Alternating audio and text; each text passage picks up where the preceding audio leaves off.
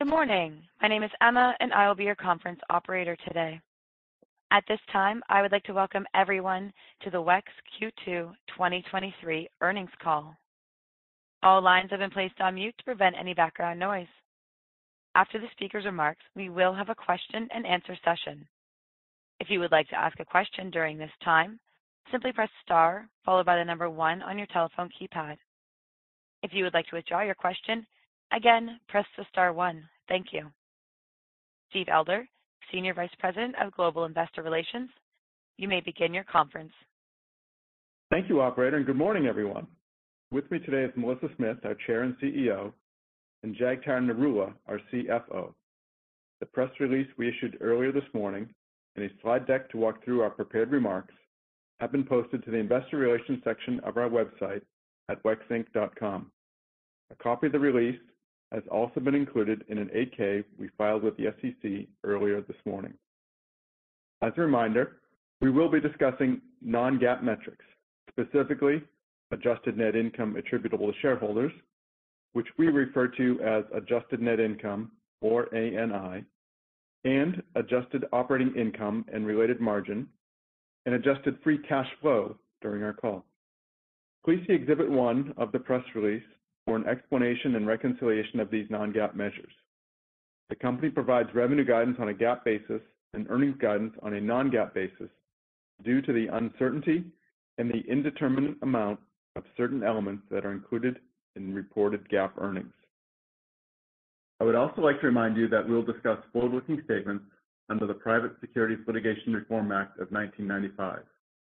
Actual results may differ materially from those forward-looking statements as a result of various factors, including those discussed in our press release and the risk factors identified in our annual report on Form 10-K for the year ended December 31, 2022, filed with the SEC on February 28, 2023, and in our quarterly report on Form 10-Q for the quarterly period ended March 31st, 2023, filed with the SEC on April 27, 2023, and subsequent SEC filings. While we may update forward-looking statements in the future, we disclaim any obligations to do so. You should not place undue reliance on these forward-looking statements, all of which speak only as of today. With that, I'll turn the call over to Melissa. Thank you, Steve, and good morning, everyone. We appreciate your joining us today. I am pleased to share that WEX continued to deliver impressive results in Q2 and ended the first half of 2023 in a strong position. In this dynamic macro environment, we continue to execute against our strategic initiatives, which position us to drive long-term growth throughout the business. I'm proud to again report strong results for both revenue and adjusted net income per share. Revenue for the second quarter came in towards the high end of our guidance, $3 million above the midpoint, and adjusted net income per share exceeded our guidance, beating the midpoint by 13 cents. Now let me provide a bit more color on these financial results. Revenue for the quarter increased 4% year-over-year, reaching a record high for the second quarter of $621 million. This increase of $23 million year-over-year was driven by growth of 21% in our corporate payment segment and 34% in our benefits segment. Our revenue growth for the quarter was notable when you consider the 26% year-over-year decline in fuel prices. We saw an anticipated decline in mobility revenue of 10% as a result of the impact of lower fuel prices, which reduced revenue by $53 million. The company's overall growth for the current fuel price headwinds reflects the strong execution and resilient business model that I have discussed on previous earnings calls. This point deserves some emphasis. The year-over-year decline in fuel prices this quarter was one of the largest that we've seen in our history. Yet our diverse and resilient business model allowed us to grow top-line revenue despite that. In fact, on an organic basis, and excluding the impact of fluctuations in fuel prices and foreign exchange rates, revenue in the quarter grew 13%, a result that continues to underscore our strong momentum. Strong quarterly revenue, paired with the scalability of our business model, was offset by lower fuel prices versus the prior year highs and resulted in adjusted net income diluted share of $3.63. Total volume processed across the organization in the second quarter declined at 2.3% year-over-year to $55.3 billion, driven by strong performance in our corporate payments and benefits segments and offset by lower fuel prices. I'll now turn to an update in each of our segments, starting with benefits. We've had an active couple of months in the benefits segment. On June 1st, we hosted an event to provide the investor community an in-depth understanding of the business, including its product set, opportunity, and financial profile. We continue to believe this segment is uniquely positioned for success due to its strong strategic fit in the WEX portfolio, its leading position in a large and fast-growing benefits market, its multiple product offerings and go-to-market channels, and its compelling financial profile. I am also pleased to announce that WEX signed a definitive agreement to acquire Ascensus Health and Benefits line of business, a leading tech-enabled provider of employee benefit accounts with a diversified portfolio including HSAs, FSAs, and other benefit accounts. We are excited about this deal as it will both increase our scale in the benefits segment and expand our benefits product offering by including Ascensus's complementary Affordable Care Act compliance and verification capabilities. Total consideration is expected to be approximately $180 million, subject to certain working capital and other adjustments. We expect the transaction to close before year-end. We will not update guidance for this acquisition until it closes, but we would expect it to be roughly neutral to adjusted net income for the remainder of 2023. We have known the Ascensus team for many years and look forward to welcoming them to the WEX family.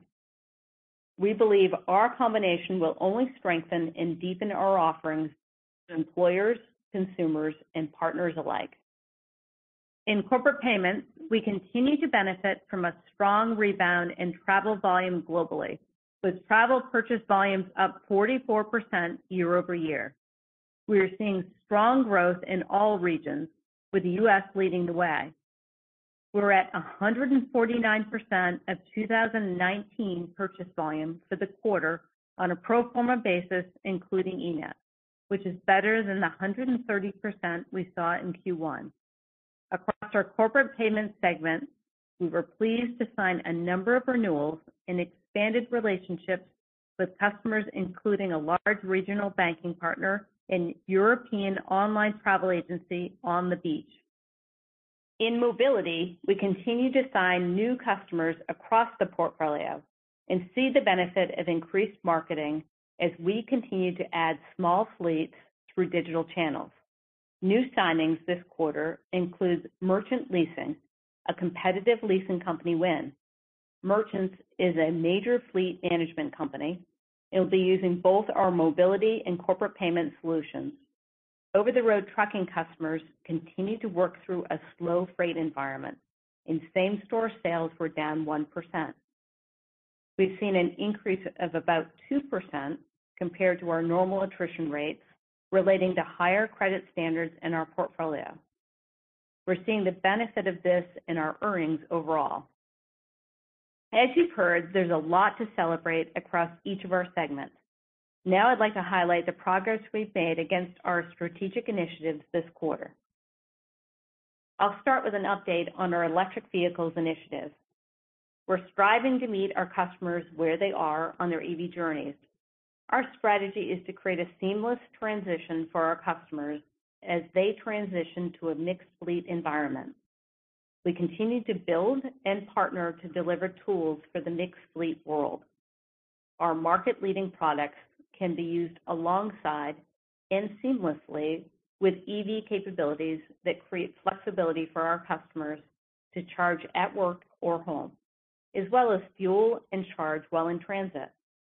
While it's still early days, pricing is playing out consistently with what we laid out at our Investor Day last year, and we continue to see a significant opportunity to expand our offering.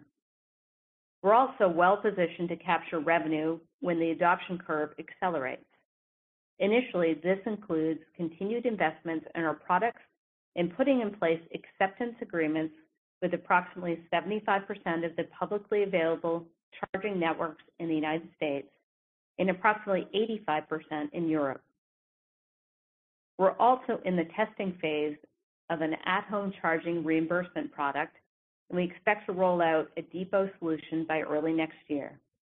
We're feeling positive about our progress to date as we work towards replicating the ease, acceptance, and control that our closed-loop network provides to customers today. We continue to believe that we're well-positioned to be our customers' advisor and partner in operating in a mixed fleet environment. Part of our ability to deliver winning solutions to the market will come from both within WEX and through unlocking the great innovation that is happening across the ecosystem. To that end, earlier this morning, we announced that our board of directors has authorized our recently formed WEX Venture Capital team to invest up to $100 million through the end of 2025. There's an emphasis on minority investments in early and growth stage companies that are innovating on how the energy transition impacts corporate mobility, including areas such as fleet electrification, the EV charging ecosystem, energy management and optimization, and adjacent technology. We've already executed a set of minority investments with innovators that we believe have the potential to be great partners in providing solutions to our customers. Our experience thus far gives us confidence that our deep knowledge of the mobility industry and relationships with hundreds of thousands of customers makes us an attractive investor to the early stage companies we are targeting. These investments enable us to bring both internally developed and partnered solutions to the market as we aggressively build our capabilities in this dynamic space. We believe the years ahead are a crucial moment for businesses with mixed fleets, and we're proud to lead and help them through the energy transition. The second strategic initiative I want to share an update on is our operational improvement efforts.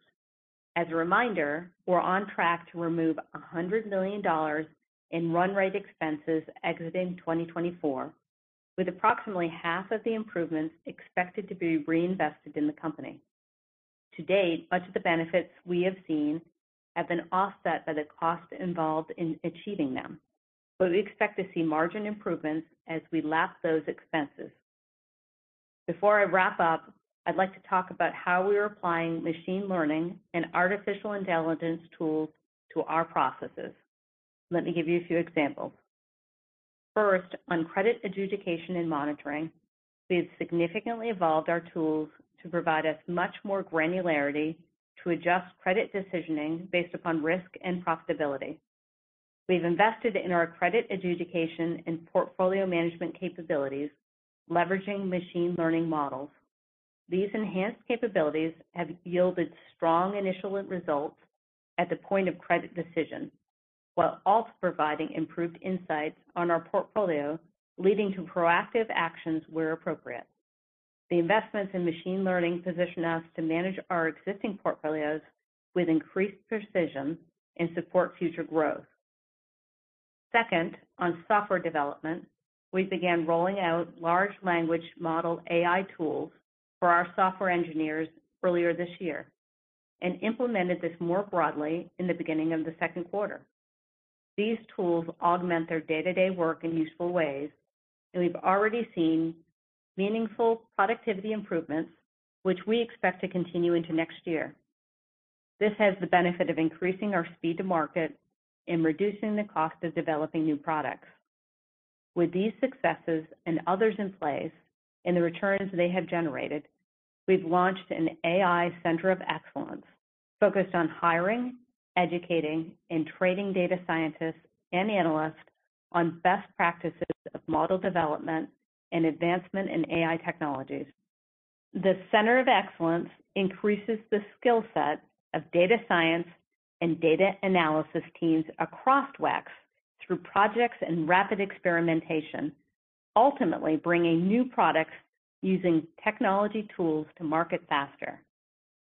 Finally, I want to share that next week, we plan to publish our third annual ESG report.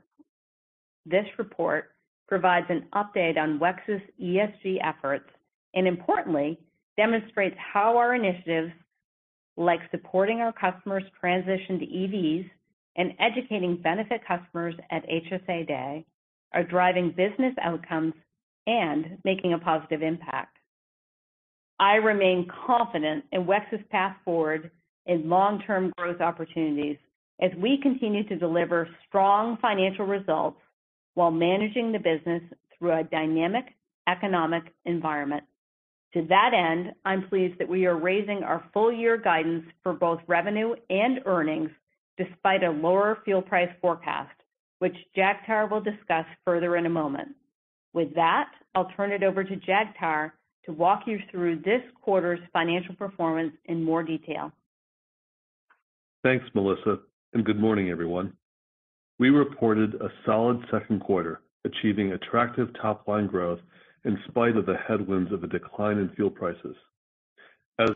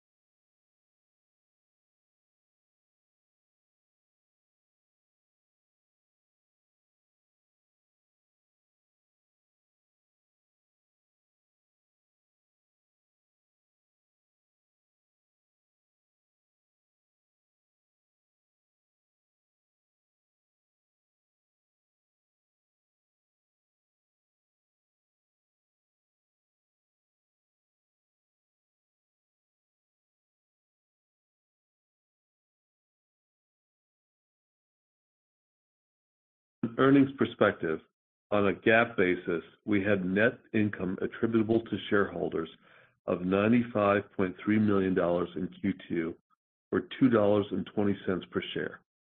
Non-GAAP adjusted net income was $159.3 million, or $3.63 per diluted share. I would like to underscore that our strong results were in spite of two significant macroeconomic headwinds we experienced over the past year. The first was the significant year-over-year decline in fuel prices that Melissa touched on earlier. The second is the large increase in interest rates year-over-year, with the Fed funds rate increasing 350 basis points in that time period.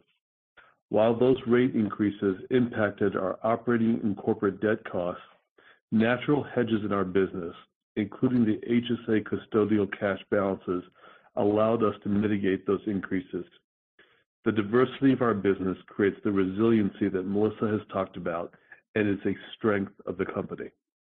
Now, let's move to segment results, starting with Mobility. Mobility revenue for the quarter was $340.2 million, a 10% decrease from the prior year. Fuel prices have retreated compared to the record highs seen last year after the Russian invasion of Ukraine, with a domestic average fuel price in Q2 of $3.68 versus $4.98 in 2022.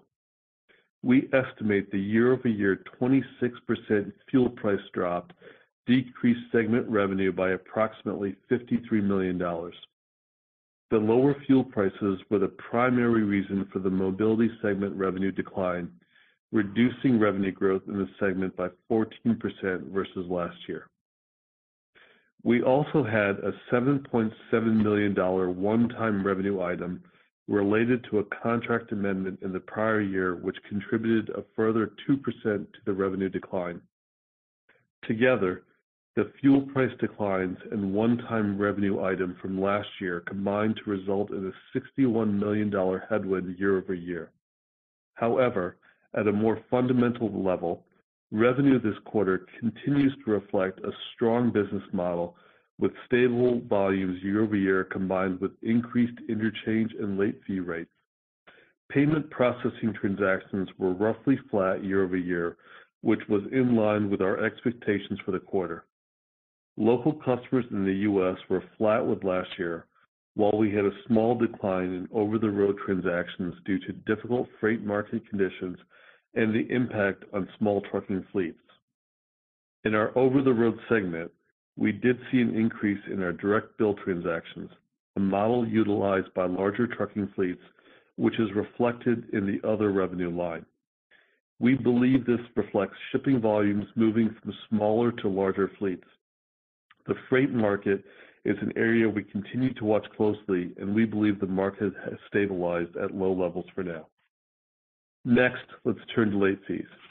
As you can see in our metrics, the net late fee rate was up 10 basis points versus the prior year, mostly as a result of the timing of the rapid increase in fuel prices last year, which depressed the rate. Finance fee revenue decreased 10% even with a higher rate earned. The previously mentioned decline in fuel prices this year and a 30% slowdown in our factoring revenue, which is related to the freight market conditions I just mentioned, caused the decline in revenue. The net interchange rate in the mobility segment was 1.25%, which is up 4 basis points from Q1 and 16 basis points over last year. The higher interchange rate compared to last year reflects benefits from the interest rate escalator clauses contained in various merchant contracts, the rate impact from lower fuel prices, and higher rates earned from merchant contract renewals at favorable terms. The one-time item I mentioned earlier was a benefit to the rate in the prior year offsetting these increases. The segment adjusted operating income margin for the quarter was 44.2%, down from 50.9% in Q2 2022. The decline in margin was due to higher operating interest expense based on higher interest rates and lower fuel prices, partially offset by significantly better credit losses. Let me briefly address the credit losses, which were better than our guidance range at 15 basis points of spend volume. The elevated loss rates in the over-the-road trucking business that we have seen over the past several quarters are abating. The improvement in delinquency rates noted last quarter are reflected in the improved losses we experienced this quarter. Likewise, the local fleet customers in the U.S. had a low loss rate when compared to historical norms.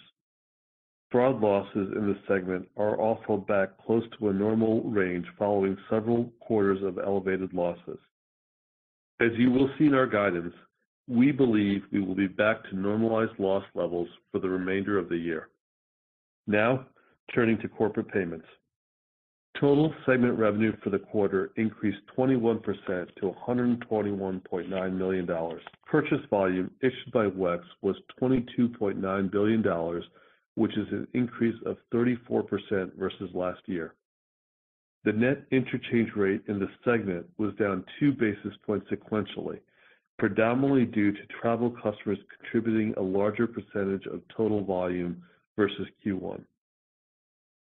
Breaking the segment down further, travel-related customer volume represented approximately 76% of the total spend and grew 44% compared to last year. Revenue from travel-related customers was up 50% versus Q2 2022. This reflects continued strength in consumer travel demand, and we are very pleased with these results. The corporate payments segment delivered an adjusted operating income margin of 54.4%, up from 50.8% in Q2 last year. There continues to be significant improvement in these margins as volume accelerates. Our business model here is very strong, and revenue drop-through for this segment is high, given our relatively fixed cost base. Finally, let's look at the benefits segment. We continue to drive strong growth, resulting in Q2 revenue of $159.2 million. The $40.6 million increase represents 34% over the prior year. SaaS account growth was up 11% in Q2 versus the prior year. Benefits segment purchase volume increased 13%, leading to an 11% increase in payment processing revenue. We also realized approximately $42 million in revenue from the custodial HSA cash deposits that were invested by WEX Bank and funds held at third-party banks, compared to $10.2 million last year. Approximately $27 million of the revenue increase in this segment is due to the average interest rate earned on these balances increasing from 1.57% last year to 4.33% this year. As I mentioned in the beginning of my remarks, this income makes us less sensitive to interest rates as a company, as the revenue offsets higher interest expense in other parts of our business and serves as a natural hedge. The revenue is highly accretive to earnings, enabling us to perform well across a range of interest rate environments and providing some stability to navigate economic cycles. The benefits segment adjusted operating income margin was 37.2% compared to 23.9% in 2022. The custodial revenue from the invested HSA cash deposits is the primary driver of the increase in margin, but if this is excluded from both periods, the core operating margin would still have increased 1%. Shifting gears now, I will provide an update on the balance sheet and our liquidity position. We remain in a healthy financial position and ended the quarter with $901 million in cash. We have $893 million of available borrowing capacity and corporate cash of $194 million as defined under the company's credit agreement at quarter end. At the end of the quarter, the total outstanding balance on our revolving line of credit, term loans, and convertible notes was $2.6 billion. During Q2, we began accessing the Federal Reserve's Bank Term Funding Program as part of our accounts receivable funding strategy due to the flexibility and low cost of the funds available to us. You will see this on the balance sheet as a $500 million increase in short-term debt, and it is included in our leverage ratio, but it is effectively being used as a replacement for broker deposits as part of our funding strategy. The leverage ratio, as defined in the credit agreement, stands at 2.8 times, which is within our long-term target of 2.5 to 3.5 times. Our increase in leverage from Q1 is due to the use of the Fed's Bank Term Funding Program, but this increased leverage is not expected to have any impact on our cost of or access to capital in the future because of our ability to quickly unwind the program and revert to broker deposits. Next, I would like to turn to cash flow. WEX generates a significant amount of cash each year.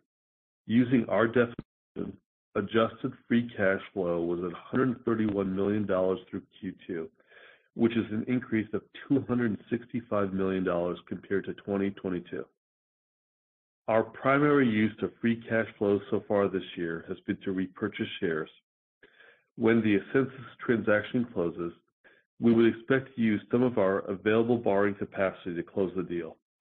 We will continue to manage capital allocation between organic investment and M&A and returning capital to shareholders. Finally, let's move to revenue and earnings guidance for the third quarter and full year. The second quarter was a very good quarter for us, and as a result, I am pleased to share that we are raising our guidance for 2023 to reflect those results. Starting with the third quarter, we expect to report revenue in the range of $629 to $639 million. We expect ANI EPS to be between $3.65 and $3.75 per diluted share. For the full year, we expect to report revenue in the range of $2.5 to $2.52 billion. We expect ANI EPS to be between $14.15 and $14.35 per diluted share. For the full year, these updated ranges represent an increase of $35 million in revenue and 20 cents of EPS compared to the midpoint of our previous guidance.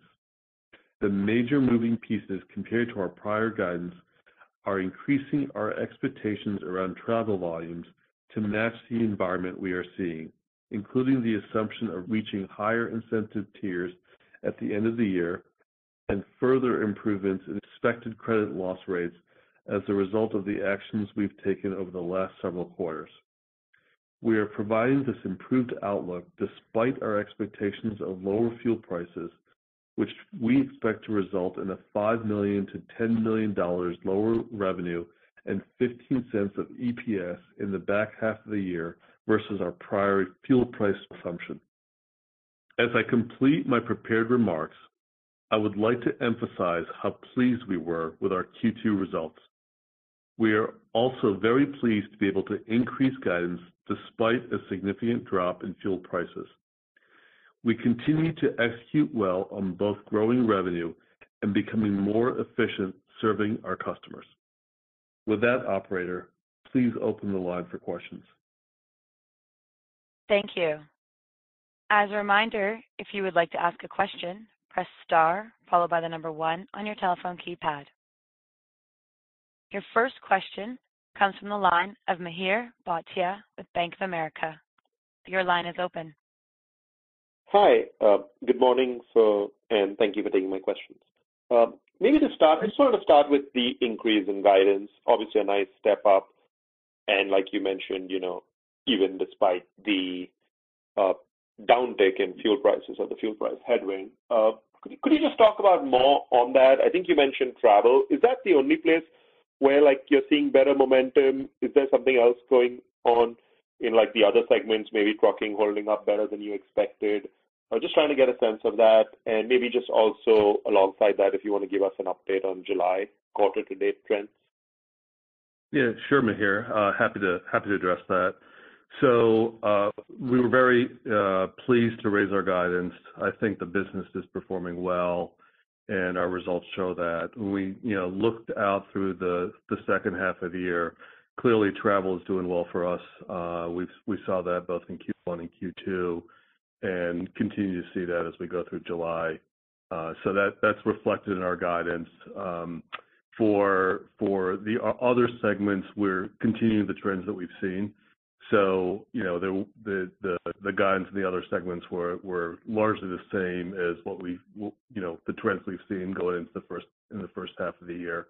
I will say a couple other areas that we saw improvements in the guide. So with the higher volumes that we're seeing, we expect to hit some of the pricing tiers related to our network contracts. So that's reflected in our guide as well as the improved credit losses.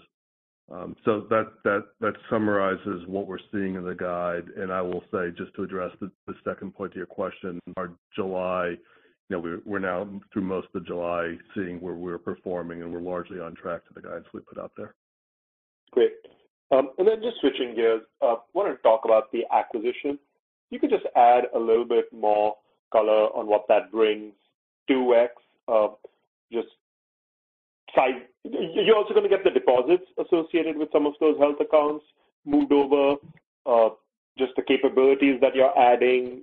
How soon is that an important for your customers? Should we think of it more as a bolt-on? Should we think of it last year when y'all did Benefits Express, a couple of years ago, y'all highlighted how much it increased the TAM and things like that. So what about this one? How should we think of that more? Just more color on this one. Thank you. Sure. This plays into what we talked about in our benefit day. We're really excited about the benefit segment of our business and the ability to continue to grow our TAM. There are really two primary things that we were focused on with the census. The first is the expansion of our footprint.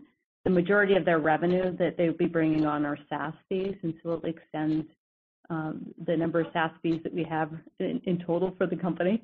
So we look at reliable revenue stream that has been really instrumental in all economic environments so far. We've seen that business continue to grow. And the second thing is rounding out some of the offerings that we have on the compliance side, particularly their Affordable Care Act compliance and verification products. Is something that we will be able to offer to our existing customers. And so we see that as an added benefit as well. And so if we look at this business, we gave guidance long term. We said that we'd grow 15 to 20% this year, 25 to 30%. So, obviously having a really strong year, and it's a place we want to continue to invest. Got it. Thank you for taking my questions. Your next question comes from the line of Darrin Peller with Wolfe Research. Your line is open. Hey, guys. Can we just touch on the mobility organic revenue growth rate for a moment for that segment? And just thinking about it, we noticed the obvious, there was about a 3-point decel from Q1 to Q2. So just thinking about the moving parts there and how we should think about that for the second half of the year, and maybe just higher level, what you see driving the different moving parts right now would be helpful. Thanks, guys. Sure. So if you look at the segment, our mobility segment, excluding fuel prices in the quarter, grew 4%. So considering the backdrop of what's happening within the freight marketplace, we felt good about the fact we're within our long-term guidance range. Payment processing transactions, as you mentioned, were down 1%. And there's really two primary reasons for that. The first, we talked about in our prepared remarks, actually both of these things, but the attrition increased about 2% across mobility, which was driven by the decision that we made to pull back on some of our credit standards. We've seen the benefit of that in the guide that we're giving with credit loss and what we saw in this quarter. So we believe that these are really strong decisions. We're going to have a little bit of a headwind lapping that for the next couple of quarters. And the second thing was in our over-the-road segment, you saw this mix change where we had more volume coming through with larger fleets. I think we're seeing this mix shift within the marketplace and kind of as a whole. And as a result, that volume came through as transaction processing transactions, so it just came through in a different line. So those two things were the primary drivers in this quarter's number. Overall, if you look at our sales pipeline, it's really strong, and we think of that as a bit of a machine for us. We're out there in the marketplace. We continue to bring on both large customers and smaller customers, and we've made and continue to make enhancements in our marketing capability, which has allowed us to be even more refined about the type of customers that we're bringing in. And so, Melissa, thinking about the cadence for the second half of the year in mobility, I don't know if there's anything you can give us now, but I may have missed it earlier if you did. Well, Jagtar mentioned the fact that we're assuming similar trends in our business, particularly in mobility through the back part of the year as we lap the credit decisioning. And so we expect to see the freight environment continue to be challenged through the second half of the year, which is what we're hearing from our customers and what we're seeing playing out in our trends. We'll continue to bring on new business, which will offset some of what's happening within the existing marketplace. And then we expect to have a little bit less volume coming in because of the heightened credit standards. But again, we're seeing the benefit of that coming through with credit losses. Okay. And then just very quickly on the, Jagtar, just on the corporate payments yields, would you say we're more, we're stabilizing on that front now? I think there was about a 2 bip sequential downtick from probably travel. Is the grow-over of AvidXchange volume ramp complete, or any other inputs or moving parts we should think about?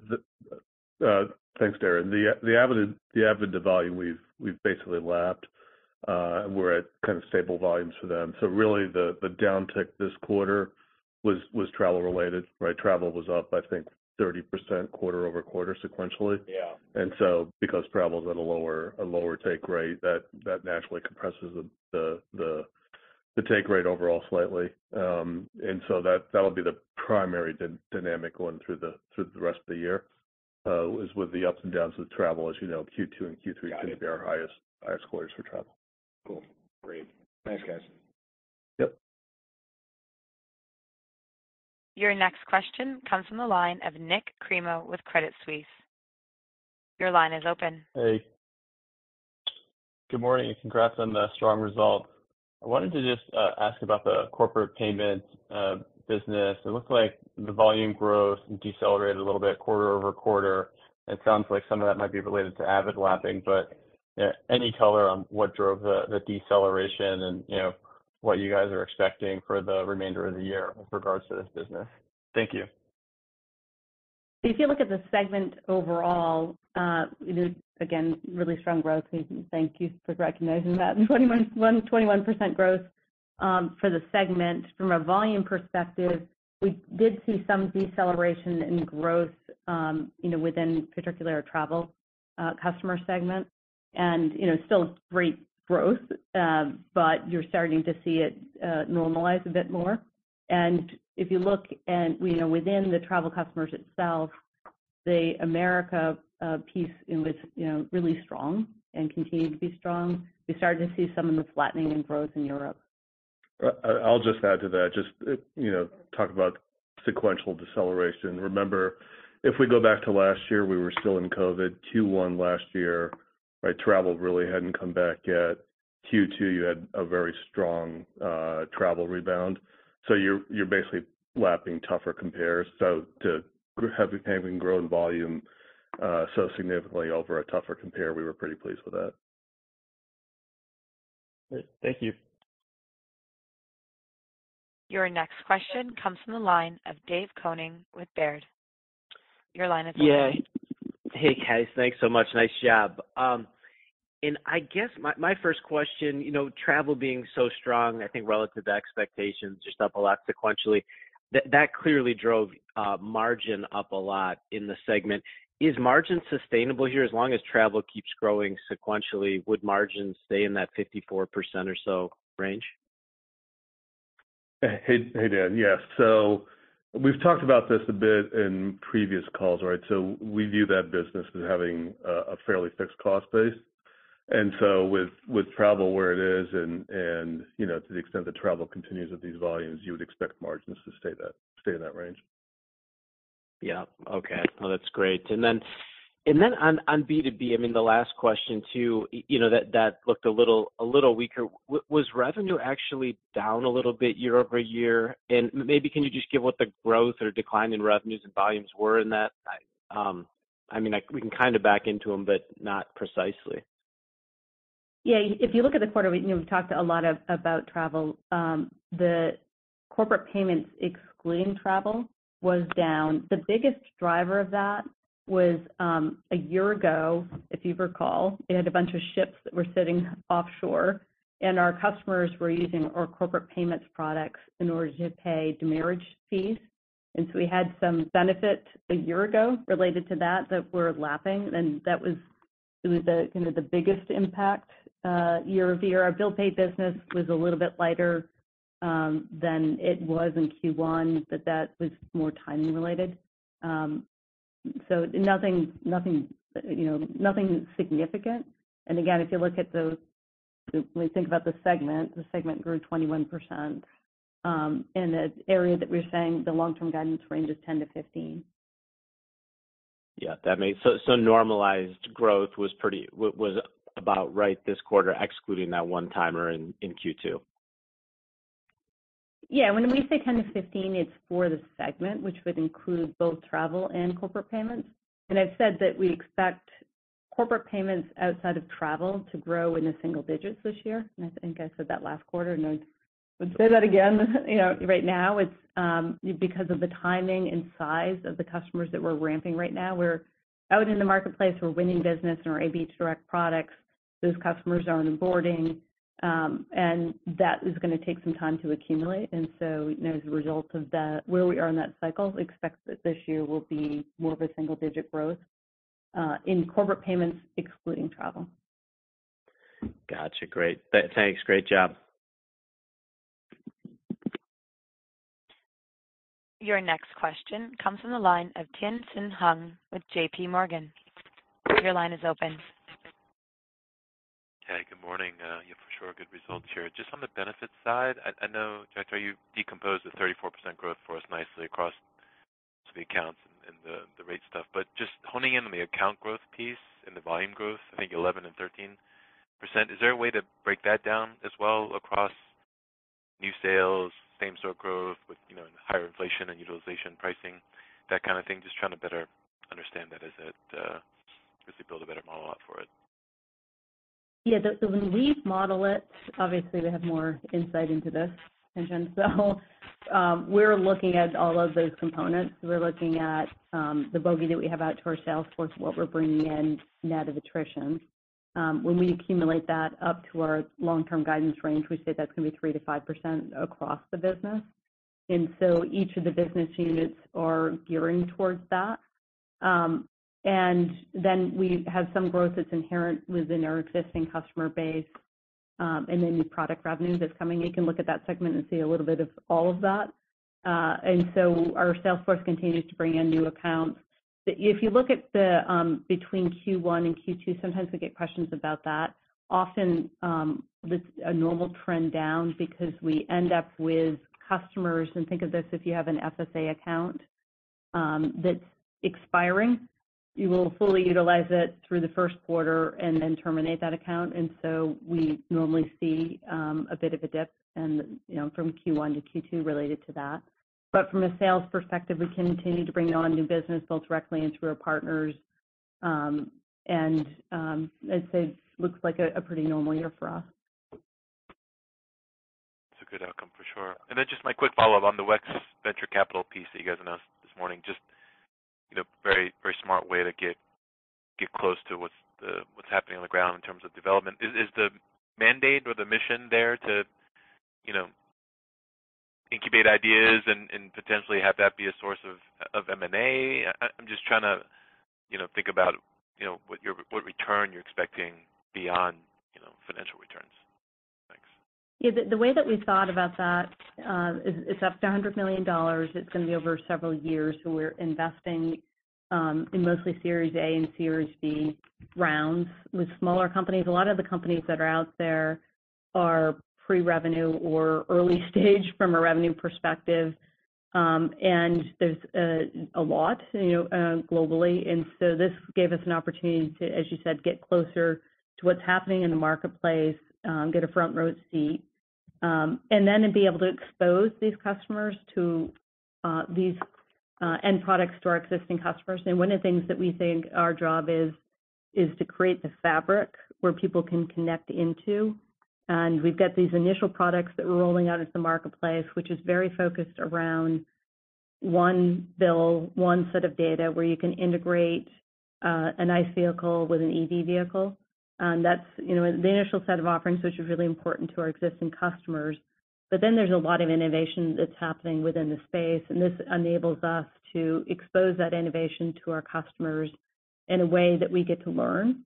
And some of those may end up with ultimately being acquisitions, but I think from our perspective, being able to learn and allow our customers to benefit from this innovation is a real advantage. Yeah, no, it makes a lot of sense. Thanks, Melissa. Your next question comes from the line of Sanjay Sakhrani with KBW. Your line is open. Thanks. Good morning. I've got a follow-up on the strong travel volumes. I guess as we look through the remainder of the year, what's the baseline you guys are using in terms of the growth there? Because it seems quite strong. I'm just seeing some of the decelerating trends elsewhere in cross-border and T&E growth. So just trying to figure out sort of how you guys think about it, understanding their strength there. Also, is there opportunity to take share inside of the OTA relationships you have, or are those contributing as well?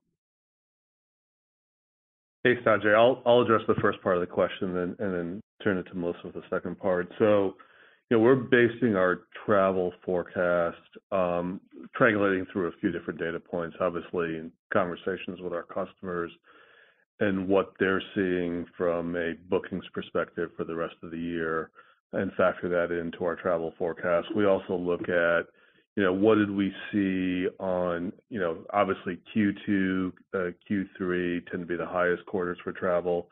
So we look a bit at what did we see in 2019 from Q1 to Q2, Q2 to Q3, right, Q3 to Q4 sequentially, and factor that into what have we seen so far this year? What would that imply for the rest of the year? We use those both customer data and that analysis to triangulate to what we expect for the back half of the year. And like I mentioned earlier, we look at July results and see that we're pretty on track to what we think is going to happen. So that's how we're getting to the volume forecast. I'll let Melissa talk about the second part of your question. Yeah, in terms of share gain, our teams actively are working with our customers on a regular basis to look for volume that we can pick up, and it may be something that they're processing internally or something that's on a competitive platform. And so that's an active part of how we manage our relationships with our customers. I say this is one of the longest sales cycles ever, but the sales cycle around expanding from where we're focused primarily on hotels into other areas within the online travel agencies, particularly looking at air, is something that we have seen some elevated interest, and so that would be an opportunity for us if we could pick up more of that volume. We have a little bit, particularly in Europe, and so it's an active part of how we manage the relationship. And when we think about these relationships long term, we want to make sure that we're the trusted partner that they have, and that we are working with them actively to move more volume to our platform. And is it significantly contributing to the growth at this point, the share gain, or not as much as just the rebound in travel? It is helping, certainly. I'd say the rebound in travel is the bigger number of what we're seeing from a volume perspective, but it's certainly part of what we're seeing. And when we look at our long-term guidance range, we factored in the fact that this marketplace itself is typically growing in a normal environment at a high single-digit rate. And so, what our objective would be, and always is try to outgrow what's happening from a market perspective in any of the segments we're in. Okay. Just one quick follow-up question on the acquisition. I noticed that the Ascension offers some products that you may not be offering presently. So should we expect those would be extended to your existing customers, and over what time? And then is there any client overlap here? So Ascensus is largely using our platform right now, and so they're distributing using not just our tech, but I would say largely our tech. One of so we have the ability to continue to build upon the products that they have with their existing customer base over time. So I don't think that that's going to happen, immediately. But they do have product offerings, particularly compliance product offerings, which will be incremental to what we're offering in the marketplace and would provide incremental revenue. Ascensus also this year is growing, within our long-term guidance range, to start with, and so it was that 15 to 20%. So it should be helpful to us as we think about how we want to grow long term. Okay, thank you. Your next question comes from the line of Dan Dolev with Mizuho. Your line is open. Hey guys, great results. I really only have one question. I was going to ask a question about the guide, but I think it's kind of fully addressed. But just long-term strategic, as we think about the value proposition of EV, like what are your clients? What are the needs for your clients, and like how are those conversations? Because we're getting a lot of pushback from our clients, our investors, about sort of like assessing the value proposition of WEX and your competitor in the EV world. So I was wondering how those conversations are going. Thank you. It's a really interesting question, because a year ago we would have said, as we were going through that, we were hopeful. Now, in the conversations that we're having with our customers, it's very clear that what they want is one integrated source of data. And so they want to be able to have the convenience of understanding how much are they spending on their EV vehicles integrated with their gas-powered vehicles, which puts us in a really great position in order to build into the marketplace. And so we feel even more strongly now that this creates an opportunity for us. Also, with the limited amount of product that we have in the marketplace, which allows people now to charge en route, and we have prototypes in the marketplace that are allowing people to do at-home charging. That in itself is putting us in. We had said we believed that we were going to be able to earn $5 to $20 per month per vehicle. We're in that range now, and that's with a really limited offering. As we continue to build upon that, we see just more opportunity. And when you think about the complexity that gets created by introducing an EV vehicle, we think that we have an opportunity to continue to provide products into the marketplace. And so we are pretty bullish about not only the opportunity that this creates, but how we can help our customers through this transition. There's a lot of unknowns.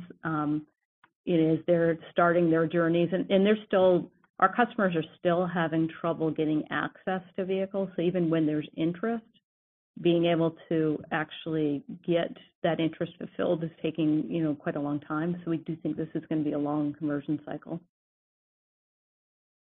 Super helpful. Thank you, and great results again. Thanks, Melissa. Thank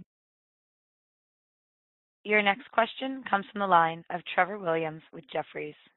Your line is open. Great, thanks.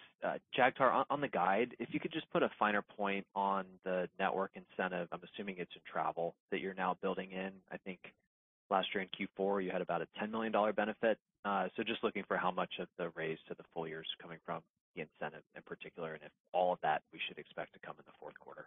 Thanks. Yeah, so it's in the travel and corporate payment segment broadly. And it'll be comparable, slightly larger than what we saw last year. Last year wasn't quite $10 million, but we did see a Q4 benefit, and so we're expecting that benefit as we hit our volumes this year, and that'll all come in Q4. Okay, great. And then maybe just as a follow up to Darren's question on the mobility segment and growth for the rest of the year, I think you guys had been talking about for the full year being kind of around the 4% level on the ex-fuel growth rate. Obviously, you're above that in the first couple of quarters, at least for the first half of the year. The comps in the back half get tougher, especially on the late fee rate, kind of where your gallon volumes are now. So just maybe if you give us a sense for the 4% still a reasonable level to kind of anchor to full year, and we kind of back into what makes sense then for 3Q and 4Q, so long as we're still going to have that 4% for all of you. Yeah, I think we're in the ballpark of what we've previously guided to. Like I said in my guidance, mostly what we've raised is travel volumes and scheme fees. The rest of it is largely what we've previously guided to. Okay, perfect. Thank you. Your next question comes from the line of Nate Svensson with Deutsche Bank. Your line is open. Hi, thanks for taking my question. Just following up on something Kinton asked about earlier in the benefits segment. So he asked about accounts, and so I think maybe in the benefits segment, can you talk about growth in the HSA custodial cash assets? So I think it's a few quarters now consecutively growing in the mid 20%. So I guess just directionally, how should we think about growth in HSA custodial cash assets going forward? Is that going to decelerate? Are we going to lap anything specific? Any color that would be very helpful. Yeah, I would say for the balance of the year in our guide, we don't typically expect cash assets to increase a lot during the course of the year. We tend to see that late in the year and going into next year. So we'll provide more guidance about 2024 and beyond once we get into our Q4 earnings call next year. But I would say for the balance of the year, we don't expect big increases, and that's baked into our guide. Got it. That makes sense. And then I guess just a follow-up on Dan's question earlier. So he asked about electric vehicles, and I guess maybe just thinking about the broader opportunity within mobility electric vehicles. So maybe you can talk about potential market share gain opportunities or international growth opportunities within mobility that can help drive organic revenue going forward beyond the sort of strategic steps you're taking on the EV side. Thank you. Yeah, I would say that's our bread and butter, right? We're have a history of continuing to take market share. And we take it from several places. One are what you would perceive as traditional competitors, but it's also coming from the cash market still continues to be a place that we're pulling customers in, as well as general purpose credit cards. And increasingly, we are getting more sophisticated in how we market to those customers. So we feel good about our continued ability to feed our sales engine, which is highly predictable about closing those leads. And so, if you look at how our business is structured, the majority is small customers. While we have products that work really well with very large mobility customers, and we work with some of the largest ones in the world, we also have products that we're offering to smaller customers, which might be a local landscaper or contractor, and we're gearing our sales engines to both of those things. And so we feel really good and very bullish about our ability to continue to take market share, both in the over-the-road business and our local businesses. Thanks, Melissa. I appreciate the color. This concludes our Q&A for today. I now turn the call back to Steve Elder for closing remarks. Thank you, Emma. Appreciate everyone hopping on the call with us today and all the interest in WEX, and we'll look forward to sharing our results again in probably late October for the third quarter. Thank you. This concludes today's conference call.